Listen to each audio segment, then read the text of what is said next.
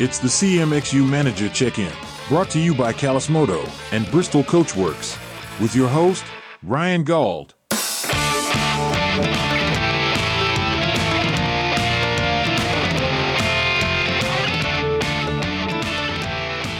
All right, time once again for the Manager Check-In. These have been fun to do. Love doing these things. And this one is going to be brought to you by the good friends over at callismoto.com. Big shout out to those guys. Use the code CMXU to save yourself 20% on all the latest from Callis Moto. And Bristol Coachworks, hit them up on YouTube or Instagram at Bristol Coachworks. Big thanks to those guys for jumping on board. This one's going to be a good one. I'm kind of brand new to the senior manager role, the man leading this charge of these teams here. And it was the home race this past weekend in Calgary for this team. The Manluck Rock River Yamaha JCP team manager, Pat Shippit. Pat, first and foremost, buds, thanks for the time today.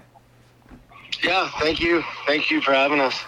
Okay, home weekend. I mean, you probably got to sleep in your own bed. You were, got to sort of a nice, easy drive in the morning. It was easy to find coffee.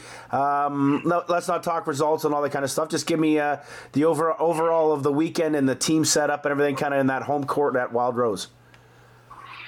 Yeah, it worked out really good. Wild Rose is, obviously the closest track to Manluck, which is out of Wetaskiwin. So, it worked out really good. They were accommodating, so was Jetworks. So, and we had a ton of fans and people come by the pit. So, it was really good weekend for us.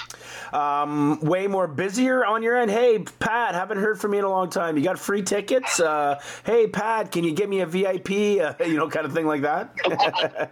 Yeah, definitely. Actually, to be honest, I felt bad because you're just so busy, you don't have time to talk to anybody. So you have a lot of people that are, obviously from Calgary that was in the industry, and old riders come by and you're just like, oh, hey, I got something to do, but it is what it is. It's part of it, I guess. Let's take a little step back, just to kind of give everybody a bit of the storyline. Last year you were mechanic for T. Parrott.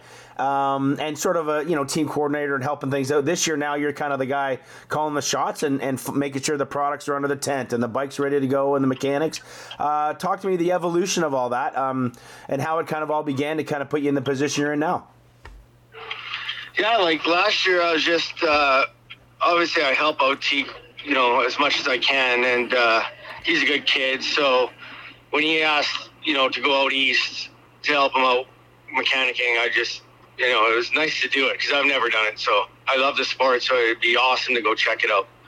And then, halfway through the year, while around Christmas, it came up, we need to find somebody. And silly me just said, well, I think I can figure it out. So Nice. That's kind of how it went together. And then obviously I asked the riders, what do you guys want to do?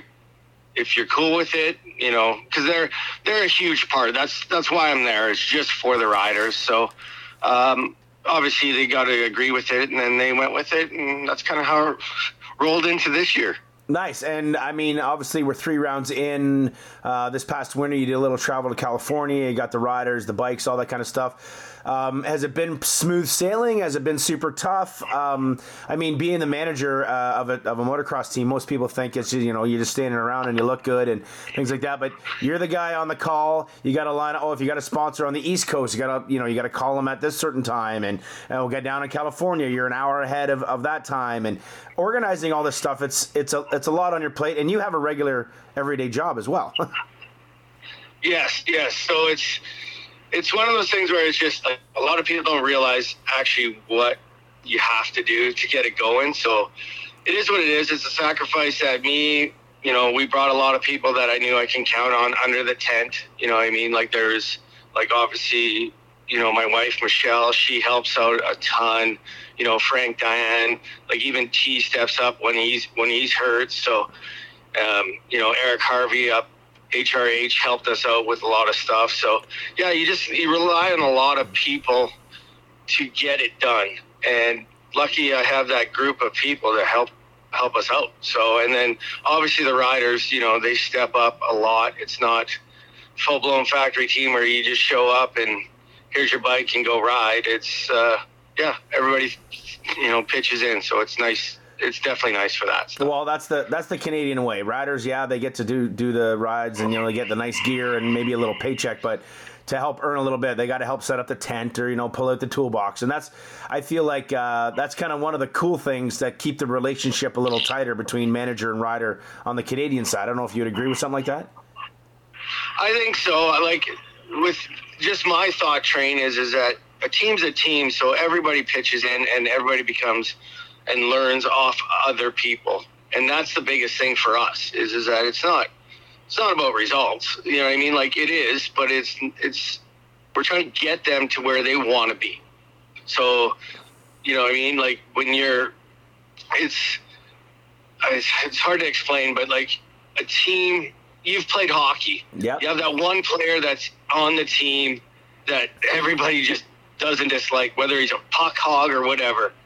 It screws up the part of the team. So it's nice to have everybody on the same page, understanding what it's about. And that's basically, we're racing dirt bikes. It should be super fun. So yeah. That's what we're looking at. Yeah, that's a great attitude. I love that attitude, and it was exciting to kind of hear when you were getting involved in this side of it. I'm like, man, you know what? He's going to be good for it. And you've got a background in racing as well, like the Kevin Tylers or Derek Schuster. Like, there's a background with you to kind of get that understanding as well. And that's where I want to go now is give me a little bit of the insights. I mean, I know you still race. I see you racing the plus 50 class. You're actually racing there on Saturday as well, which is kind of cool on the amateur day. Just kind of give me a little bit of the background of your racing career to kind of get you to sort of into the sport. It's actually kind of funny because, like, I went to the States to play college ball, so I played baseball, and then when I moved to Calgary, I just somehow got together with JC, obviously Seitz, and Bart Stevenson. Yeah. And that's kind of how I got going. Like, I was a beginner. I didn't even know there was a track in Calgary. So it just honestly, like, and this, I was like 35 at the time, so I'm a late starter, but it's a sport that you can always improve on. It doesn't matter how old you are, like what your ability is, there's always a class for you. And I just love the fact that you can challenge yourself every day on a bike. And, like, obviously Bart and JC are a huge part of getting me into this. I didn't think I was going to be here by no means, but it's just, that's kind of how it started in there. And, obviously Bart and JC were pros at the time. So you kind of look up to them. I'm the beginner hanging out with them, but, like when Bart needed a mechanic for a weekend around a local race, he'd be like, hey, can you help me? Even Marty Madsen, same thing. So that's kind of where I came from, is that group of guys.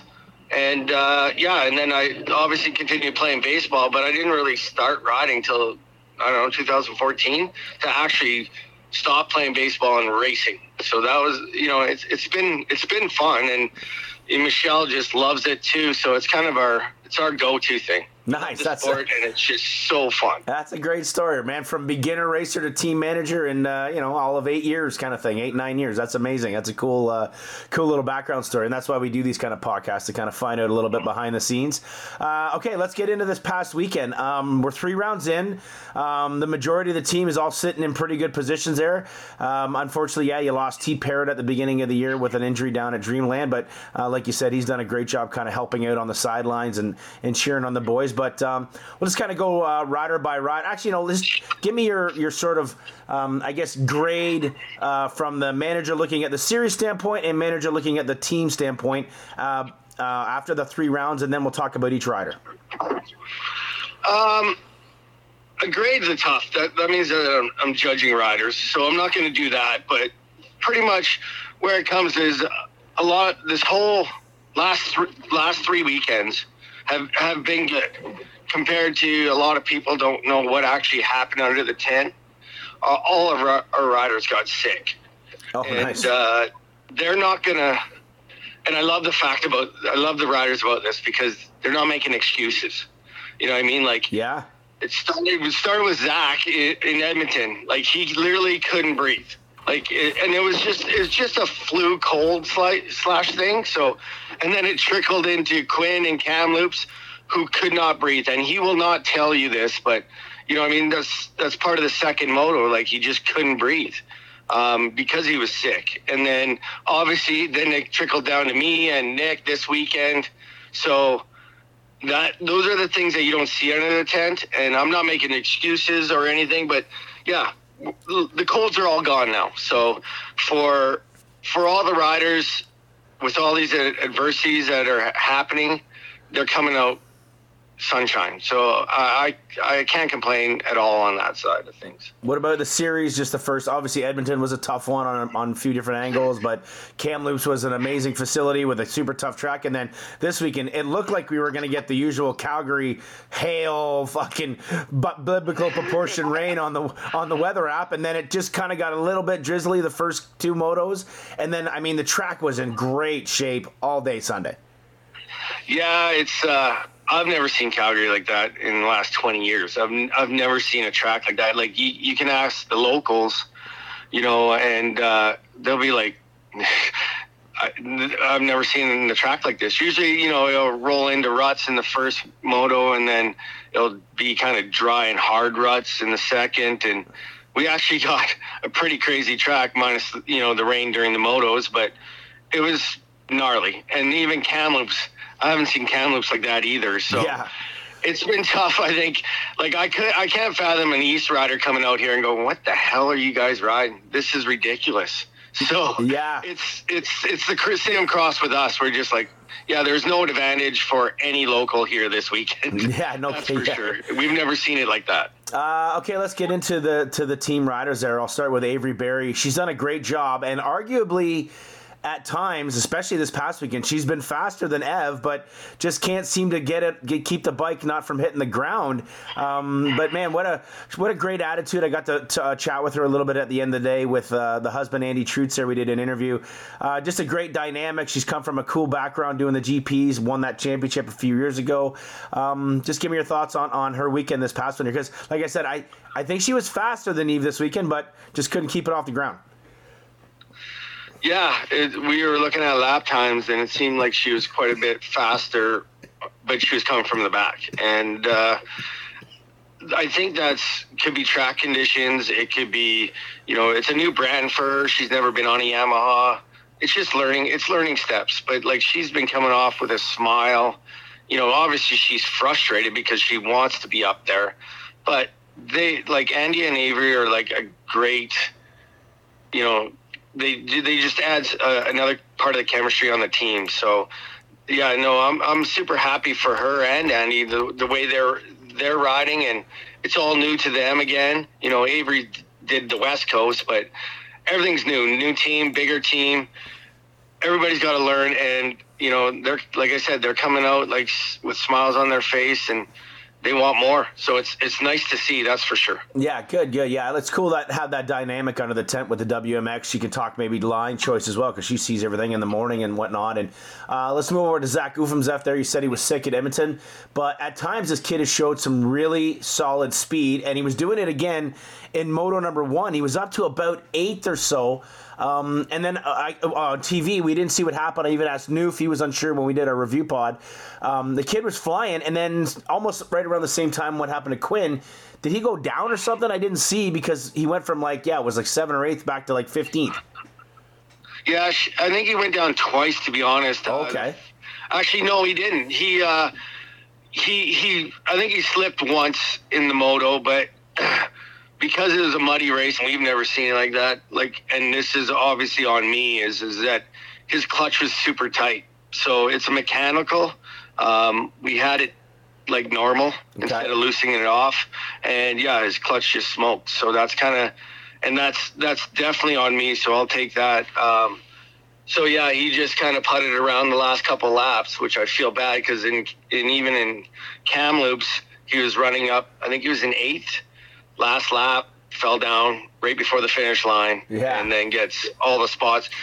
Bike's hot, hard to start. So it's just, like I said, it's one of those things that it'll come together, because I know where he should be. Again, my opinion. And it'll come together. He's a quick kid. He's a quiet kid. He gets pissed at himself And as a rider, and then, you know, in the nowadays, it's nice to see that they have that fight. So I love the fact of it. Yeah, and I was going to say, he's showing some speed. Like, he had speed last year in a couple moments, but it looks like he's taken a little bit of a step up in the program. Yeah, maybe the results haven't shown here because of a couple little instances, but he's got to feel good about his riding. And like you said, he's pissed, but at the grand scheme of it, he's still very young. I think that the skill set is there. He's got the talent, and it looks like he's finding that work ethic to get to the next level. Yeah, and that's the best thing is that like Quinn is a grinder, and I know that word gets used lots, but like I've never seen it. I've never seen anybody like that. And then, you know, you bring Quinn in, you bring Avery, you bring Andy, grinder, proof's in the pudding on that. And it's nice to see that everybody gets to see how it should be done.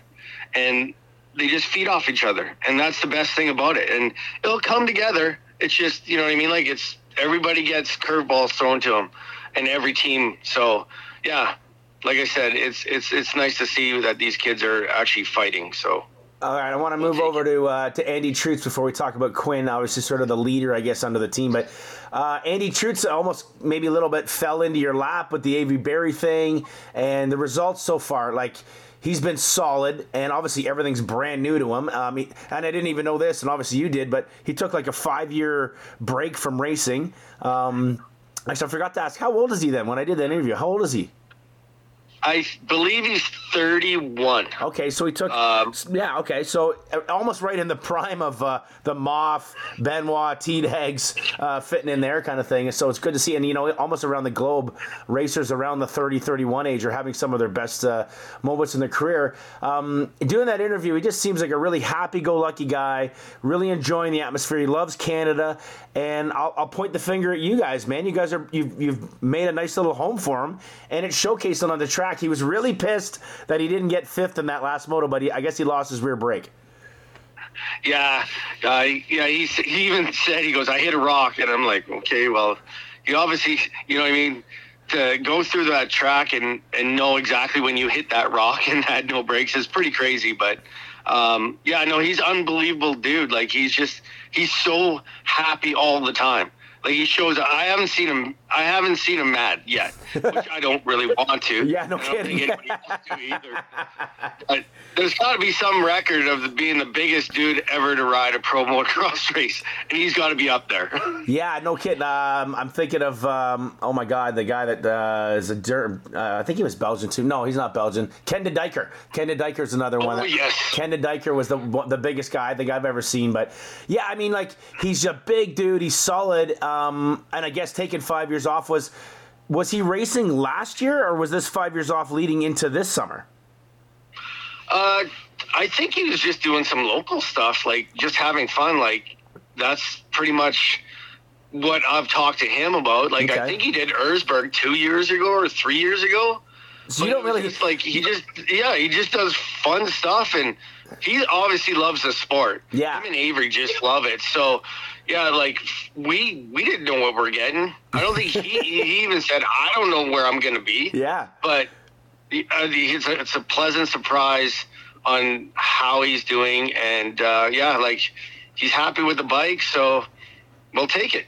Is there anything, I mean, that bike obviously brand new top to bottom. Even Kevin Tyler had been waiting on parts and certain things like that. Is there anything special for his bike, or is that thing almost stock with, you know, a pipe and some suspension on it? Like, what have you guys done to that thing? Because like you just said, he looks really, I mean, the bike is amazing right from the beginning, so that's an easy kind of thing to do, but he looks super comfy.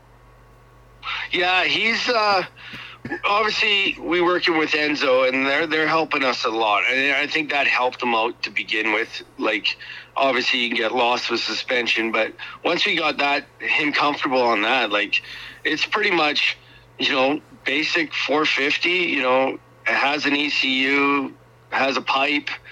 There's nothing hidden on that thing. Bars, and you know, we got some lower pegs for him and a taller seat, but that's pretty much what he's riding. He's doing a good job on it, man. Like I said, he seems like a good little addition to the team and the series, and fun. And like, I'm super glad I got to meet him this weekend since I was able to go. And he sounds like he's pretty excited about Gopher. The guy lives 10 minutes from Lommel. So he's, Yeah. you know what I mean? Gopher, I think, is going to be pretty exciting to see what this guy can do. The European trend of sand riders, especially from Belgium, is pretty attractive.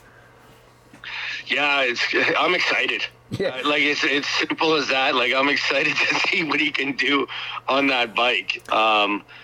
Yeah, he literally lives 10 minutes from Lomo. Yeah. And the team was actually going to go to Lomo early in the season. It just didn't work out with all the bikes in California and stuff. Oh. We were going to go there for a week just to go ride it. But it just didn't work out. So hopefully maybe next year. But yeah, I'm so excited to see him and, you know what I mean, like ride that track. Yeah. Because apparently I don't want any part of that track. It's for me as a rider, I'm good. I'll watch it. And yeah, but they love it. So, nice. Let's move over to the man that's sort of kind of been leading the team the last couple of years, Quinn Amiot. Man, I don't know if you've had a chance to watch the TV shows or listen to our pods, but we have become very high on Quinn. We always thought the kid had the talent and the skill set, but maybe it was just a little bit of fight. He's found it this year, man. The kid is fighting like crazy. He wants the positions. He's as fast as that lead pack. Unfortunately, in Moto 1, he's running in a great spot. Has he called it a stupid tip over. His freaking hand goes in the wheel and he chops the top of his finger off. Crazy thing. But you got to be. I mean, you already kind of said that he's such a grinder and work ethic, but he's really turned heads this year to get to that next step, and that was something that we were all kind of questioning. Could he do it? And I'd say he's been doing it tenfold so far in 23. Yeah, we're really high on him. He's definitely the team captain. Like, it's pretty hard to explain what he puts in and how much he grinds and how much he watches his diet. He's always like, I bet you right now, even with his finger chopped off, he's probably going to listen to this podcast cycling for an hour. So nice. He throws it down, which is really, really nice. And I think the boys in Dreamland got him all, you know, give him another gear this year. So that's definitely nice to see. So. Just talk to me about after the moto, maybe, you know, obviously worried, scary situation. What was the team all like, kind of learning about the finger and the hospital? And then obviously now it'll be questionable for Gopher, but you know he's going to do everything he can to get there. Yeah. Obviously it was one of our biggest concerns, obviously, when we heard it, because where he went down. Well, he went down first, then got back up. So we thought it was just a tip over. But then when, you know, we couldn't find him on the track, he came walking up with his finger and he was pissed. Yeah. Like literally pissed. He wasn't like in shock or anything. He was just pissed. And obviously we were scrambling. Walton came in and helped us bandage him up, got his gear off to the hospital. Our T and Benny drove him there. So, once, you know, we were in contact texting with Benny and stuff, like we knew it was handled. And when he came back, you kind of know that, you know, like he's ready to go.